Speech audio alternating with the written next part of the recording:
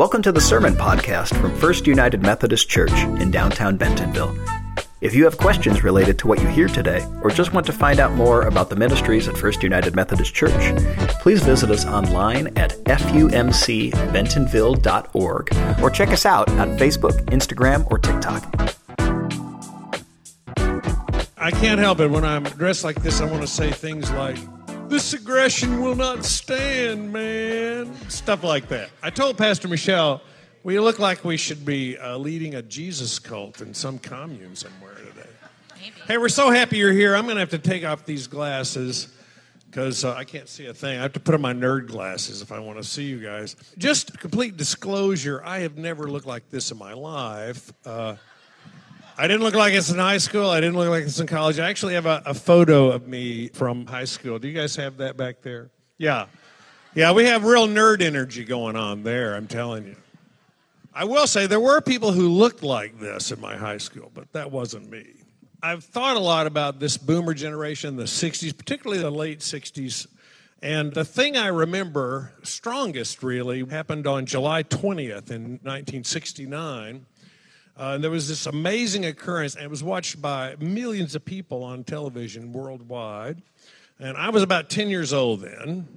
And the thing I remember most strongly is my entire family piled up on my little twin bed in the bedroom I shared with my little brother Gary, because we only had one TV in the house. Can you imagine that? That's kind of crazy, too. We had one black and white TV that was in our bedroom.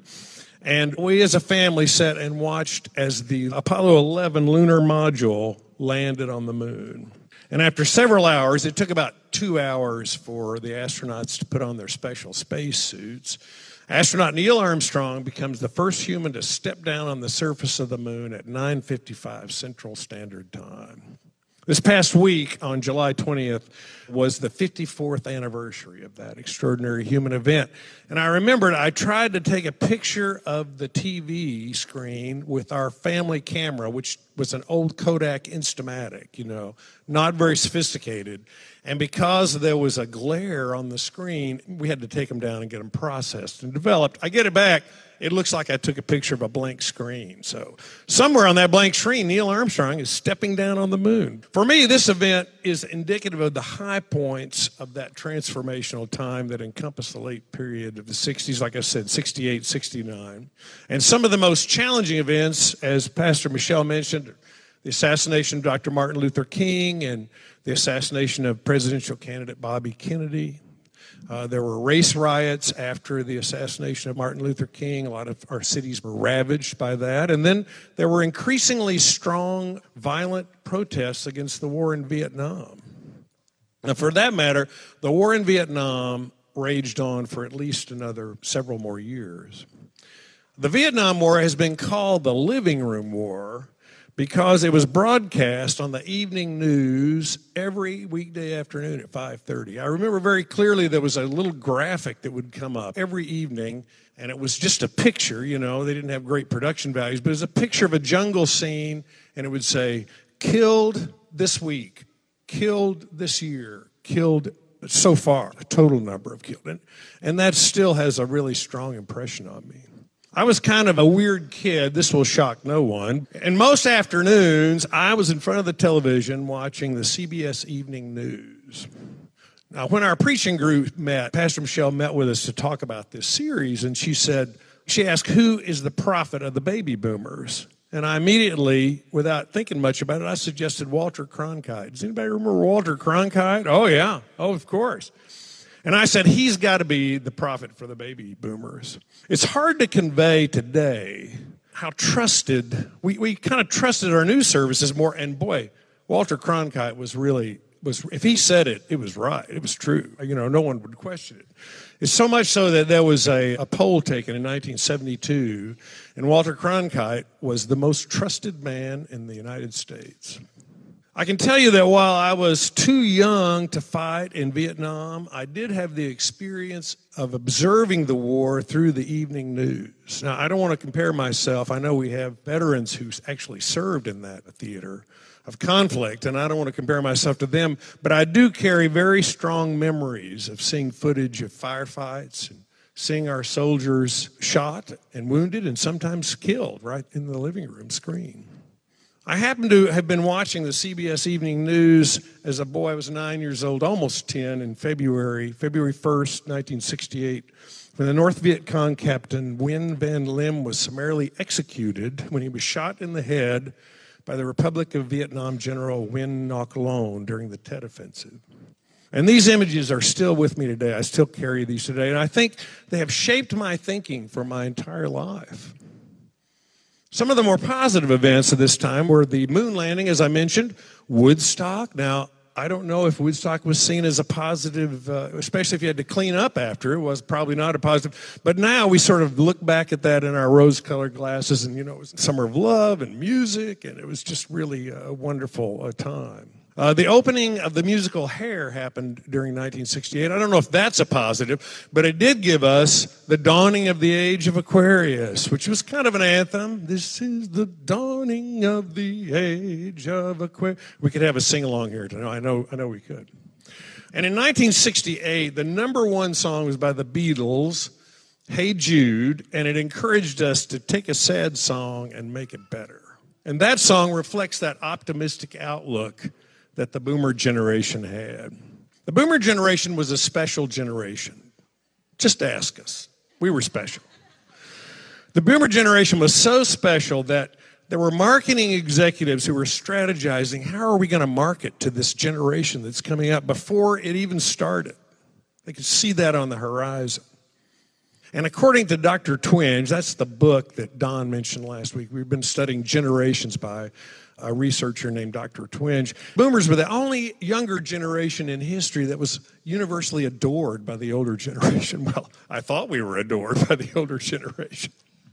Now, while the silent generation changed the laws to make a more egalitarian society, it was, according to Dr. Twenge, the boomer generation that changed the hearts and minds of the people. We, as boomers, believed we could change the world. In our planning meeting, Pastor Michelle, kind of sarcastically, said, because she's Gen X, she's carried a bitterness about that, right? So in our planning session, she goes, oh, those boomers, they thought they could change the world. And I said, I still think I can change the world. What are you talking about? So in the midst of this tumultuous time, we remain unreasonably optimistic about the future. So my project this morning is to situate the prophet Jeremiah with the attributes of the baby boomer generation. Now, how special was the prophet Jeremiah, you might ask? Well, notice with me how Jeremiah writes about his calling from Yahweh in chapter 1, verse 4 through 10. He says, now the word of the Lord came to me saying, before I formed you in the womb, I knew you, and before you were born, I consecrated you and appointed you a prophet to the nations. And then Jeremiah says, oh, no, I'm just a young boy. And God says, don't you say you're a young boy. I'm going to send you places. I'm going to give you power. And then the prophet Jeremiah says, and then the Lord God put his hand and touched my mouth and said, now I have put my words in your mouth. See, today I have appointed you over the nations and over the kingdoms to pluck up and pull down, to destroy and overthrow, to build and to plant. What power. How special would you feel if that's your calling story? The Old Testament scholar, Dr. John Skinner, notes that Jeremiah is special among the prophets in that Yahweh has called him to be a prophet to the nations rather than just a prophet to Israel. That's different than the other prophets mentioned in the Bible. And Professor Skinner also notes that the book of Jeremiah is unique among the writings of the prophets because there's so much autobiographical and biographical information about Jeremiah. Jeremiah is telling you his story. He's telling you how he feels. I'm oppressed or I'm joyful. And if he's not telling you, Jeremiah has a second lieutenant or a scribe named Baruch. And Baruch is filling us in on the details of Jeremiah's life. You can see, very special. And this brings me to our scripture lesson this morning. It's found in Jeremiah 32, verse 1 and 2, and then verse 6 through 17. Jeremiah received the Lord's word in the 10th year of Judea's king Zedekiah, which was the 18th year of Nebuchadnezzar's rule. At that time, the army of the Babylonian king had surrounded Jerusalem, and the prophet Jeremiah was confined to the prison quarters in the palace of Judea's king. Jeremiah said, the word of the Lord came to me. Your cousin Hanamel, Shalmuel's son, is on his way to see you. And when he arrives, he will tell you, buy my field in Anathoth, for by law you are next in line to purchase it. And just as the Lord said, my cousin Hanamel showed up at the prison quarters and told me, buy my field in Anathoth in the land of Benjamin, for you are the next in line and have a family obligation to purchase it. Then I was sure this was the Lord's doing. So I bought the field in Anathoth from my cousin Hanamel and weighed out for him 17 shekels of silver. I signed the deed, sealed it, had it witnessed, and weighed out the silver on the scales.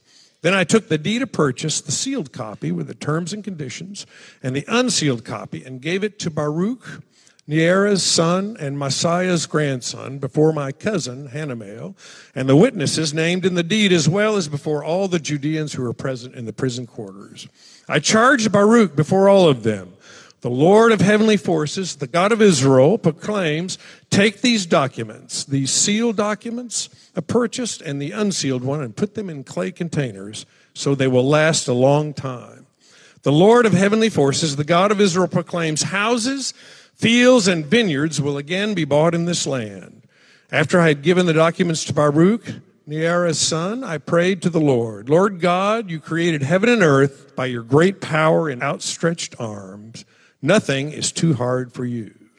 This is the word of God for us, the people of God. Thanks be to God. In this passage of Scripture, we find Jeremiah in a discouraging place in his life, really. He's been ministering to this people that he lives with for several decades, and they are violently opposed to his message.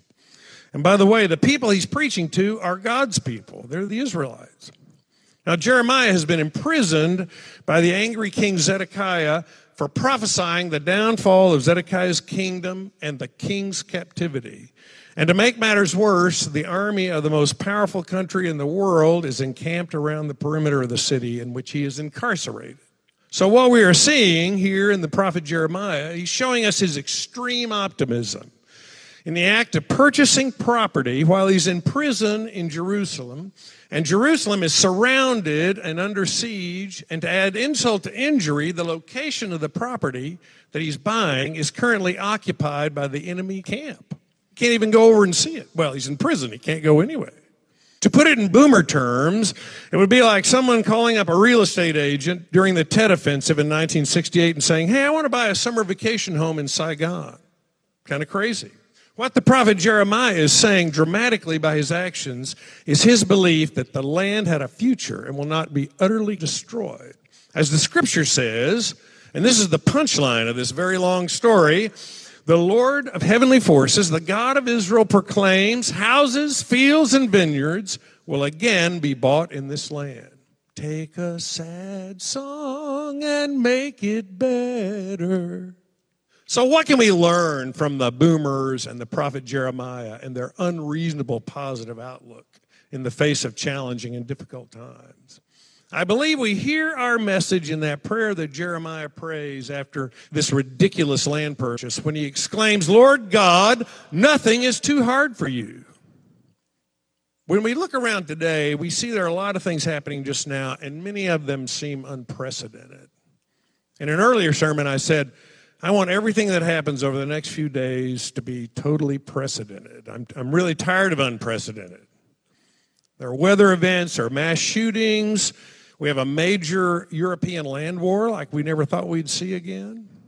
And I know from conversations with many of you that you are discouraged by our vitriolic political language, where if we disagree politically, we become mortal enemies and not just political rivals with different policy perspectives.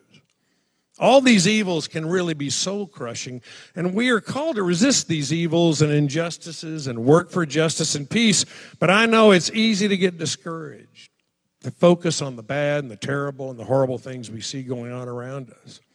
But I believe what God is asking us through this story of Jeremiah and his extravagant optimism is to look out a little past the horizon.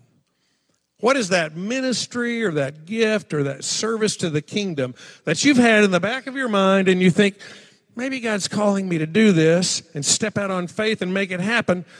And I think that the story of Jeremiah is telling us not to let the circumstances around us limit our ministry or our outreach. It would have been easy for Jeremiah to say, well, I'm in prison and the Babylonian army has surrounded the city. I don't think it's a smart investment to buy this land right now. I'm not sure where God is leading our church, but I feel in my bones that God wants us to metaphorically make a ridiculous land purchase. I believe God is asking us to remember the prophet Jeremiah's message in verse 17. He says, Lord God, nothing is too hard for you. Woo! I got a little excited there. There is a phrase that God uses several times when he's speaking to Jeremiah, and some of the reference material I looked at, they call this a formula. And the formula goes like this. God says to the prophet Jeremiah, the days are surely coming. For example, the days are surely coming when I will make a new covenant with my people. Or the days are surely coming when I'll fulfill my promise to the house of Israel. Now, I believe God may be giving our community a days are surely coming message. And I don't know how this message is going to be realized, but I believe it will come from folks in our congregation who answer a calling that God may have laid on their hearts. Recently, I was talking to a member of the church, and this person said, I love Pastor Michelle's preaching. I'm going to talk about you a little, Pastor Michelle. So I love Pastor Michelle's preaching, but it also makes me feel bad when I come and hear her preach. I said, well, what are you talking about? And he said, well, when I hear her preach, I feel like I should be doing something for our church ministry. And I used to come to services and sit in church for an hour, and I think, I've done my bit, I'm good. Michelle's preaching makes me think I should be doing more. So if you're feeling that, I encourage you to act on that ministry and that gift or that service to the kingdom that you have in the back of your mind. And like Jeremiah, don't let circumstances prevent you from initiating a new thing in the life of this church. So, beloved, I challenge us this morning, like the prophet Jeremiah, to lean into the prophet's promises of God. And metaphorically, let's make some land purchases in the enemy camp and say, with the help of God, I can change the world. In the name of the Father, and the Son, and the Holy Spirit. Amen.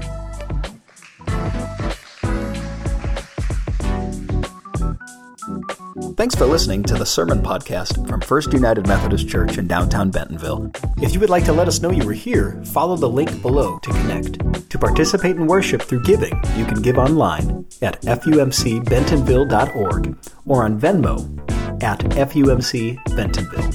FUMC Bentonville welcomes all. Because we believe the communion table is God's table, we invite everyone into our church family. We welcome and celebrate every race, gender identity, sexual orientation, marital status, age, physical and mental ability, national origin, economic station, and political ideology. We come together in action and outreach, aspiring to follow Jesus' example of radical hospitality, love, and grace as a transformative movement in our community. Please join us for worship on Sunday mornings at 9 and 11 a.m., both in person and on Facebook Live. All are welcome, and we'd love to have you with us. Grace and peace.